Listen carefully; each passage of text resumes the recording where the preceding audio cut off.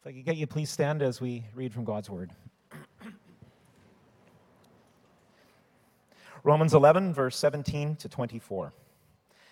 But if some of the branches were broken off, and you, although a wild olive shoot, were grafted in among the others, and now share in the nourishing root of the olive tree, do not be arrogant toward the branches. If you are, remember, it is not you who supported the root, but the root that supports you. Then you will say, branches were broken off, so I might be grafted in. That is true. They were broken off because of their unbelief, but you stand fast through faith. So do not become proud, but fear. For if God did not spare the natural branches, neither will he spare you. Note then the kindness and the severity of God. Severity to those who have fallen, but God's kindness to you, provided you continue in his kindness. Otherwise you too will be cut off, and even if they do not continue in their unbelief, will be grafted in. For God has the power to graft them in again. For if you were cut off from what is by nature a wild olive tree and grafted, contrary to nature, into a cultivated olive tree, how much more will these, the natural branches, be grafted back into their own olive tree? Amen. Yes, please take a seat. For those who don't know me, my name's Vin. I'm one of the pastors here and have the honor and privilege of preaching from Romans and this morning to you and to those online as well. For the video that you just saw, that's our summer sermon series. So we're going to go through the Psalms, some of the Psalms, and we've titled it Songs for Life. Look, my encouragement is that we continue in worship through the preaching of God's word. So whether it be electronic or physical Bibles, keep it open, especially in Romans, because it gets so crazy and confusing sometimes. But I've titled this sermon, Romans 11, 17 to 24, as Only the Humble Survive. Okay, only the humble survive. Here at Willingdon Church, we have an amazing ministry called Mission Circle. You would see it out in the lobby. You'll see a few women out there showing you a table of what they do out there. But the Mission Circle consists of women. I wouldn't dare call them elderly. They're just women of an age who spend time making things. They make things with their hands for refugees and for missionaries. About a month ago, they invited me to come down. And I didn't want to, but I did it because I was afraid that they would hurt me if I didn't. So I built up the courage a few weeks ago to go downstairs to visit the women who were involved in the ministry we call Mission Circle. And as I got down there, they were in the middle of making blankets and dresses and toques and all sorts of things. As you enter into the basement, as I walked down there about to go visit, as I was building up my courage to go down there, a wave of energy just hit me in the face as I entered the room. Because what happens is when you have that many women in the room of that particular group, a set, I don't know what to say, they have more, they feed off each other. And so they have more energy in their pinky than I do in my entire body. But during the time when I went down to Mission Circle, I noticed the quilt covers that they were making. You see, because as the quilt covers that the women were in the middle of making, they saw it from the back end. So I took a photo, and what I noticed at the back of the quilt cover, as they started to make it, is how the women at Mission Circle put the quilt cover together. What I noticed was different pieces of garment being put together piece by piece. From the back, you can see, if you look very carefully, the intricate detail of how it comes together to form one quilt cover. You can sort of see from the back, you can see very carefully the stitching and the thread. Overall, the back of the quilt cover, it's not beautiful. It's not something to behold. But when you turn it over, it's another story. From the front, when it is complete, there is something magnificent and beautiful seeing it all come together. You see, today's passage will inform us that the same God of the Jews and of the Gentiles is putting together something beautiful, piece by piece.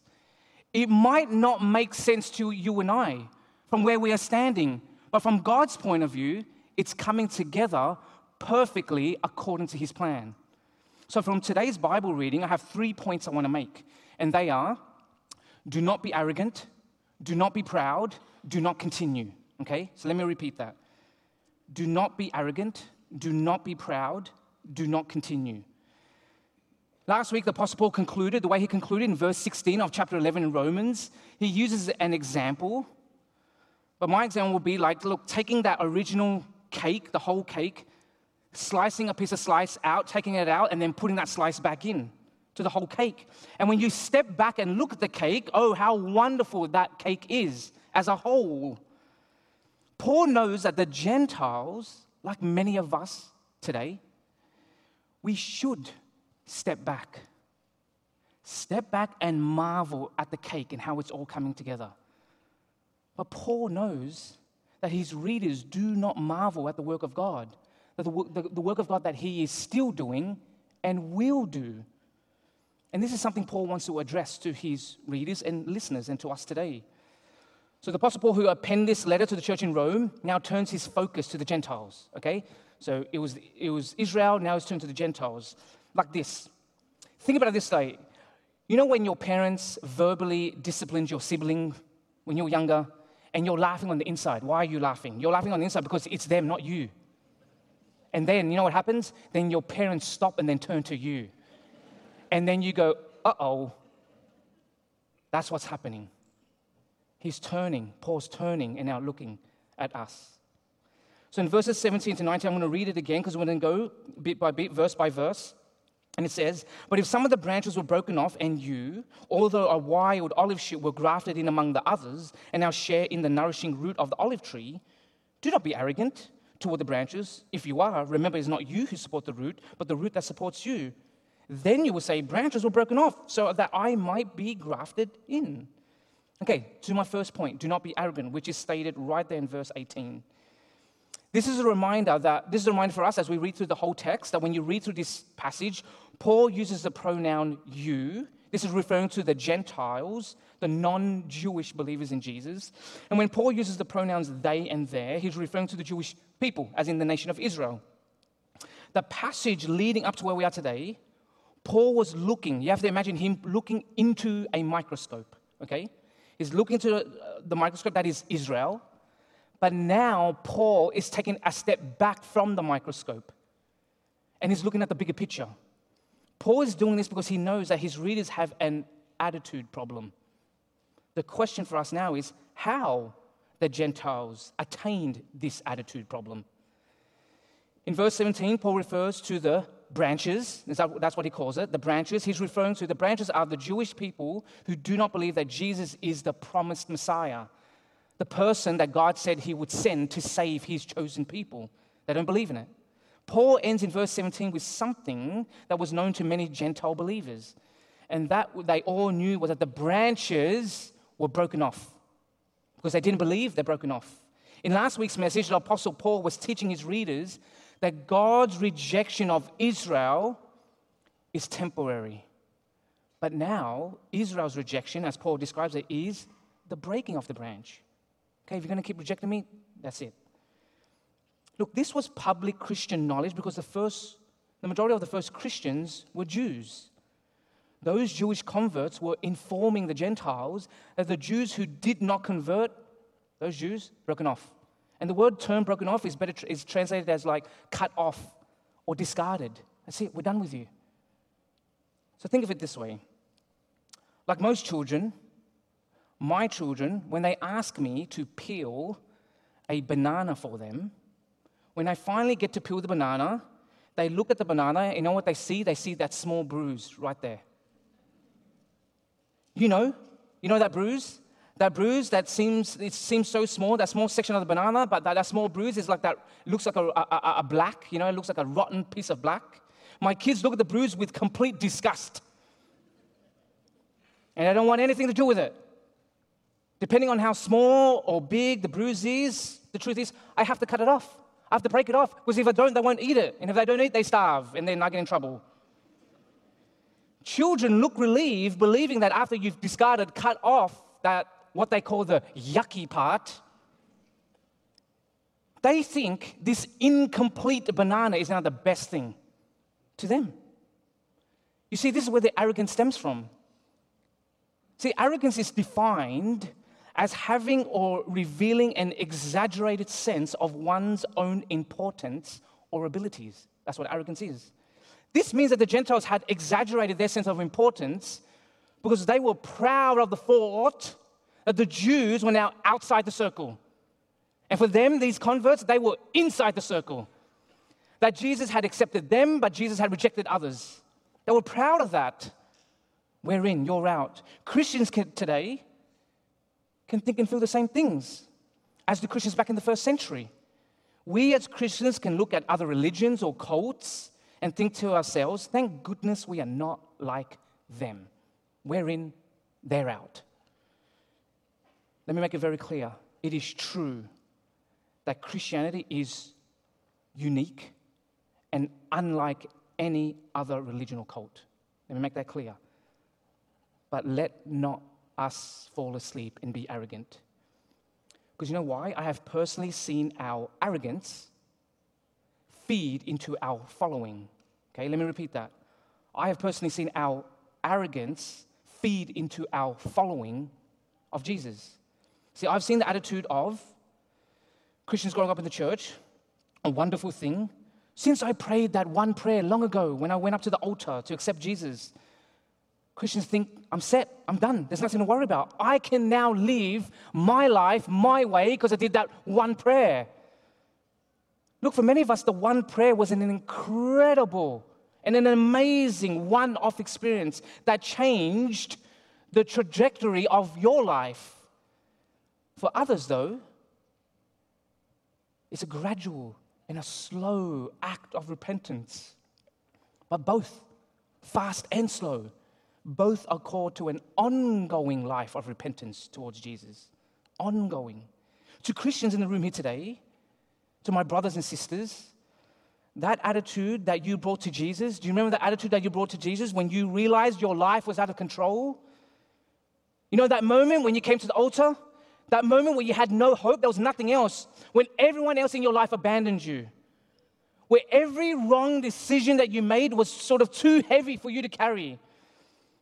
Or when that moment when the anxieties of the world, the pressures of the world, you couldn't follow anymore. You were done. And at that moment, when you prayed, when you asked Jesus, at that moment you cried out to him, save me. With that same heart, my brothers, my sisters, with that same heart, with that same cry, we cry out to the same Savior. Every single day, until we see him face to face.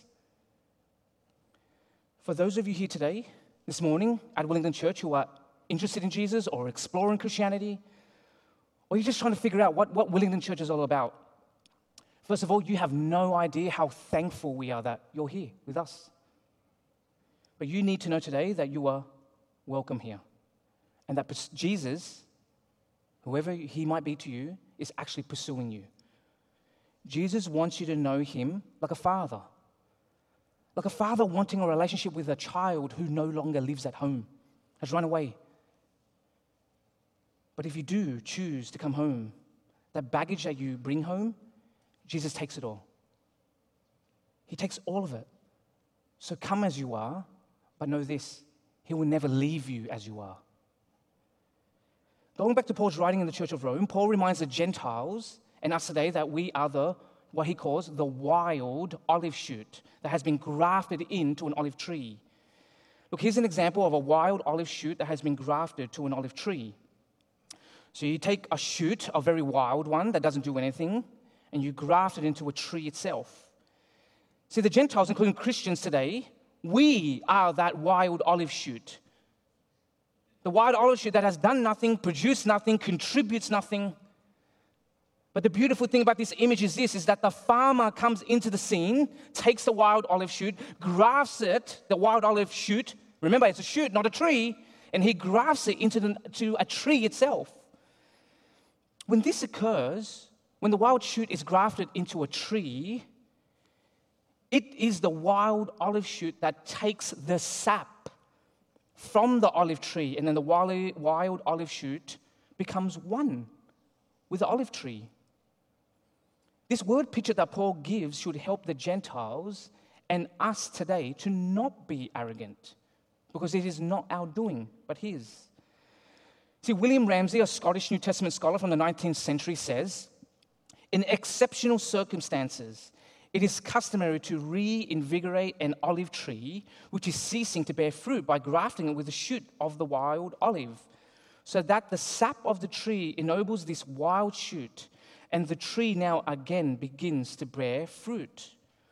Look, what William Ramsay is saying is that in the sort of these rare, most magical moments and cases, the olive tree and the wild olive shoot benefit from each other, and together they produce fruit. The Apostle Paul's exhortation, verse 18, is a good and strong reminder that not only are we better together, Jew and Gentile, but the other thing he's informing us is that, look, the Bible that I hold is a Jewish Bible. That this Jewish Bible reveals to the Jews and to us today of a Jewish Savior, a Jewish Messiah. We just call him Jesus. This should make the Gentiles, you and I here, pause, pray, and praise. But according to Romans chapter 11, verse 19, the Gentiles and we here today, my brothers and sisters, we have an attitude that needs to be changed. Because arrogance tends to make us revel in people's misfortunes. We can look at the people who are out and think, we're better off than them. But the truth is, God knew that the Jews and the Gentiles were both misfortunate. Both were in desperate need of saving. And so God did not send a king to save, but he sent a servant. He sent a servant to save, and that servant is Jesus. This now leads me to my second point. The first point was do not be arrogant. The second point is do not be proud. If you look with me in verse 20 and 21, it says this. Okay, that is true. They were broken off because of their unbelief, but you stand fast through faith. So do not become proud, but fear. For if God did not spare the natural branches, neither will he spare you. Okay, in the first part of verse 20, Paul seems to sort of look past the arrogance of the Gentiles and sort of moves his listeners to what they should be focused on. But he knows, as he helps move us along and the listeners along, he knows that the people have prideful thoughts. He knows this. Matthew Henry, a preacher from England in the 17th century, once said about pride, he says this, "We should take heed of pride. It is a sin that turned angels into devils." First, the nation of Israel was broken off, and Paul states it very clearly. They were broken off not because they were not chosen, they were broken off but because of their unbelief. But the more critical issue for the Gentiles and for us, you and I, is to know that it is by grace alone, through faith alone, that we are saved by Christ alone. It has nothing to do with you and me, nothing to do with our achievements or lack thereof. So what are we to do then? It's got nothing to do with us. We contribute nothing, produce nothing. What do? As 19th century Scottish preacher Robert Murray once said to his congregation, he says, "Learn much of the Lord Jesus. For every look at yourself, take 10 looks at Christ. He is altogether lovely, such infinite majesty, and yet such meekness and grace, and all for sinners, even the chief, even the worst," is what he's saying. "Live much in the smiles of God. Bask in his beams. Feel his all-seeing eyes settled on you in love, and repose in his almighty arms. Let your soul be filled with a heart-ravishing sense of the sweetness and excellency of Christ and all that is in him. Let the Holy Spirit fill every chamber of your heart, and so there will be no room for folly, or the world, or Satan, or the flesh." I believe Robert is telling us to look into the things that matter, and he's saying, wait, what really matters is Jesus. I've noticed something about grandparents. There's actually something amazingly beautiful about grandparents. There's something gracious about them. Yes, it might be the fact that maybe they see life as a bit more fragile now, but I actually think there's something a bit deeper. I know this. I know they see something deeper in life. This is what I've noticed about grandparents. They spoil their grandchildren, right? Yes, feed them all the sugar and then hand them over to the parents. Shame on you. I'm kidding. But grandparents don't just, it's not just with gifts. But I've seen grandparents spend time, energy, hugs, kisses. You know what I remind my children? That their grandparents never did that for their father. When I tell my children that, they give me a very strange look because Laura and I do that for our kids often, or their grandparents do it for them often. Hugs, kisses, gifts. They in particular like the cash, but anyway. But my children will look at me and say, but why? Why is it the case? And I go on to tell them that Grandma and Grandpa, when they were younger, were not like the way they are now. But what do you mean, Dad? Well, Grandma and Grandpa, when Daddy was a child, worked really hard. And that meant they had less time to spend with Daddy. There was also not a lot of money. Grandma and Grandpa didn't have a lot of money when Daddy was growing up. So I think that worried them often. Maybe more than it should have. Hugs and kisses did not happen as much as Daddy wanted. But Grandma and Grandpa were just trying to survive. What I have seen in my parents, I have seen in other grandparents. I think they look at life with great humility. They've had the opportunity now, as they've gone through the processes of life, they've seen the things that really matter. I think my parents would look back at their lives and wish they could do a redo. But knowing that is not possible, I think they do the redo, or they do the things that they've always wanted to do with their grandchildren. So to all the grandparents out there, we love you and we thank you. But stop giving my children sugar. But church, brothers and sisters, let's follow their example and do the things that actually really matter when you've had that experience of life. The Apostle Paul helps his listeners to understand the gravity of the situation. Hey, if you don't sort of work through this and process this, there's something coming. In verse 21, he says this: if God was willing to let his sort of natural people, his chosen people, if he was willing for them to walk away, go, abandon, then he's going to have no issue with allowing the wild ones and the wild people to walk away. Sort of like a father. You know that father that is the basketball coach for his son's team? If the father is willing to let his son be benched or be kicked off the team, then the father will be willing to have his son's teammates sit on the bench and off the team too. Why wouldn't he? See, Paul knows the proper response towards arrogance and pride, because those are the two major issues he's unfolding, the arrogance and the pride. He knows the best solution, the best response is humility. But the question is then, how do we remain there? How do we remain in that humility? Because if you're anything like me, we have a tendency to actually think quite highly of ourselves. See, Gentiles in the first century and Christians today naturally have this tendency to do good things. And we privately, you might not admit this, but I'll admit it for us. But I'll admit, like when I'll privately think to myself, look at me, Jesus. Look at all the good things I'm doing. I hope you notice. And it'll be a bonus if other people noticed as well. The Apostle Paul's answer comes with one word, one. I encourage you to highlight it, underline it in your Bibles, and it comes right at the end of verse 20. And that is the word fear. The word fear in the original Greek is phobeo, but basically it's in the English word we would translate as the word phobia. But the Apostle Paul does not mean to have an irrational fear. That's not what he's saying.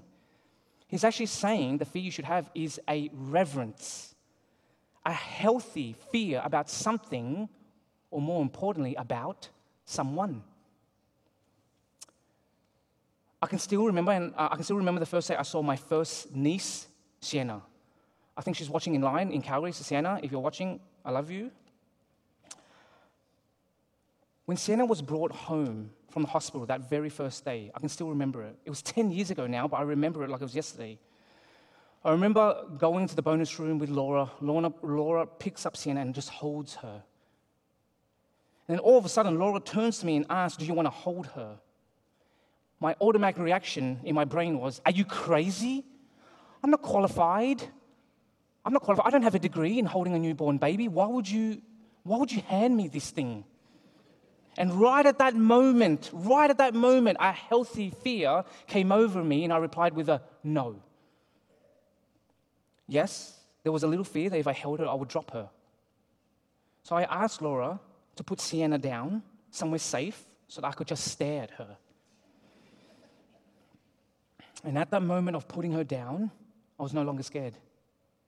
I wasn't scared of dropping her, but I was in awe and wonder of her. Have you seen a newborn baby? Because when I saw her, all I could think to myself is, how? God, how did you form something so amazing and beautiful in the room? How did you do this? And then all I could do was stare at her. See, arrogance and pride cannot survive in the presence of a holy God. So look to him in his word, because it will remind us of how small we are, but also of how beautiful he is. This now leads me to my last point, my third and final point: do not continue. So let me read for us, starting from verse 22 to verse 24. And it says this: note then the kindness and the severity of God, severity toward those who are fallen, but God's kindness to you, provided you continue in his kindness. Otherwise, you too will be cut off. And even they, if they do not continue in their unbelief, will be grafted in. For God has the power to graft them in again. For if you were cut from what is by nature a wild olive tree and grafted contrary to nature into a cultivated olive tree, how much more will these, the natural branches, be grafted back into their own olive tree? You know, the first word, note, I don't think that's the best translation. I think the best, I believe the better translation for the original, sort of the Greek word, is the word behold. Behold sort of more deeply encourages us as readers to pay careful attention, to have deep thoughts about what's happening here. See, the idea that Paul is trying to portray is more than just looking at when a cashier hands you the receipt and you just sort of look over the receipt to make sure the prices are correct. No. But it's more like looking at the potential person you're thinking about getting married to. The question now is, what are we to behold? There are two things in verse 22 it tells us to behold. And we are to behold God's kindness and God's severity. Okay? God's kindness and God's severity. The word severity is used twice, but the word kindness is used 3 times, which means I want to spend more time in God's kindness rather than his severity. The word severity, though, he means to sort of cut off quickly and immediately. Some have used the words cut off at the end of verse 22 as sort of this idea of Christians losing their salvation. But this is not what Paul is referring to. Think of it more like this. Have you ever walked past a house where either on the front door of the house or on the fence of the house, there's a warning, and that warning is on the house, it says, beware of dog. Okay, so some will have just this big yellow one or a big white one, and it says, beware of dogs. Some will have a picture of the dog, like a vicious dog, frothing at the mouth, waiting to kill you. But the reality is, the dog inside the house is some tiny fluffy dog, about this small. And then if you did break into the house, the dog would welcome you in. And as you're stealing stuff, it helps you carry that stuff out to your car. See, the truth is, you got to think about it this way. The sign is there to warn you. The purpose of it is not the dog to attack you. The point is for you to stay away. Head towards this direction. Stay away from the house. And don't be worried about the dog that's going to kill you. God could cut off, but the point is Paul is making for the first century Christians and for us today is you've got to continue, walk away from this. The warning is walk away from this and head towards God's kindness to you and stay there. Because arrogance and pride cannot survive towards this direction. See, the idea behind the word kindness is this. The idea is real help for real needs. That's what he means by kindness, real help for real needs. Do you know what country today has one of the fastest growing churches in the entire planet? Iran. Iran is going through a lot of turmoil, not just political, but also religious persecution. And we should continue to pray for our brothers and sisters in Iran, that God will meet all their needs. But God is actually doing something quite special in Iran. Look, He might not be fulfilling every need that they have, but He's satisfying their biggest need. And just like Canada, Iran needs a savior. Not a savior to make you rich or healthy or better, but a savior to save you from your sins, to save you from your brokenness, the brokenness of decisions that you make that hurt you, but also hurt others. A savior to save us even from the resentment we feel when we hurt people and when people hurt us and when they wrong us and it irks us on the inside. We need saving from that. Jesus is saving people in Iran at a rate that no one would have ever guessed. But we want Jesus to do the same thing here, in our country, and all across the world. If you are here today and you've not yet asked Jesus to be your Savior, because you don't think God could do anything with your life, because you know your life better than anyone in this room, and you know your life is a complete mess.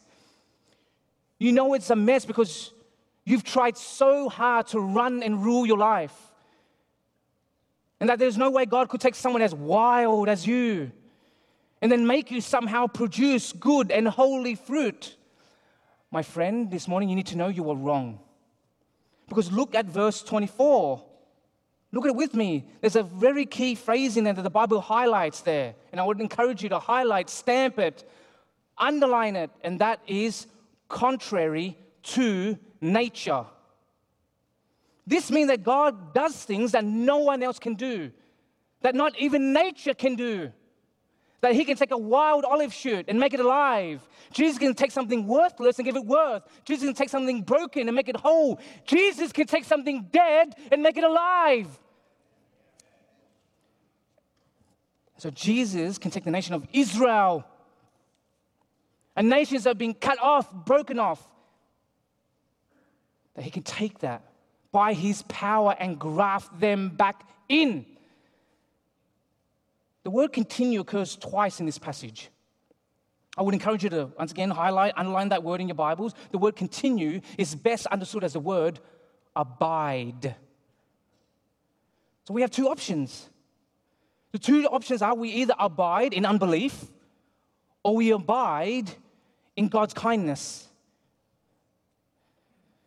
I want to conclude with a thought from Pastor Timothy Keller, who passed away last month. Pastor Timothy Keller, he knew that people struggled with faith in Jesus.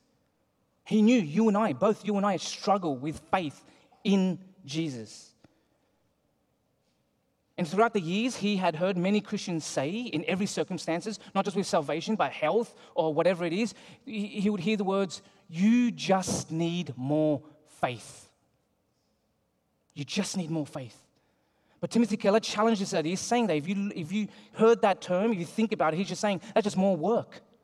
That's work-based. Try harder. Then get more faith. Then Jesus will do something. But Timothy Keller says in his book, The Reason for God, Belief in an Age of Skepticism. It is not the strength of your faith, okay, not the size of it, but the object of your faith that actually saves you. Strong faith, so big faith in a weak branch is fatally inferior to weak faith in a strong branch. So today, to my brothers and sisters, to those who do not know Jesus, what do you make today, this day, June 11th, 2023, make today where you put all your faith, no matter how big or small, no matter how weak. Put it in Jesus to save, because it's not the size of your faith that matters, but in Jesus, the object of your faith. He's the one that saves. He has promised the remnant of Israel to save them. He will keep that promise to save you. So let me pray. Lord Jesus, for each and everyone in this room, we come to you with humility. And as we come before you, take away our arrogance and pride. that no matter how small and weak our faith is, we go to you. You are strong. You are mighty. You will save. You are saving, and you have saved. So Jesus, no matter what circumstance that we're in, each and every one of us in this room, good, bad, ugly, poor, rich, the strong, the weak, we all, every single one of us, come before you. In our weakness, save us with your strength. Jesus, help us. Help us to be in fear, in reverence of who you are and what you have done and what you will do for Israel that you're doing for us now. Jesus, help us to step back at moments and see the wonder of your works. So Jesus, this day, June 11th, 2023, by the power of what you have done on the cross, by the power of your resurrection, save. Would you save some in this room? We ask in faith in you, and in your name, Jesus, we pray. Amen. So there'll be reflection questions on there, but during the time of reflection, there will be elders and pastors and some life group leaders who will be in the front. If something has challenged you today, we encourage you to come to the front and pray with those who are here in the front during the time of reflection and the song that we respond with.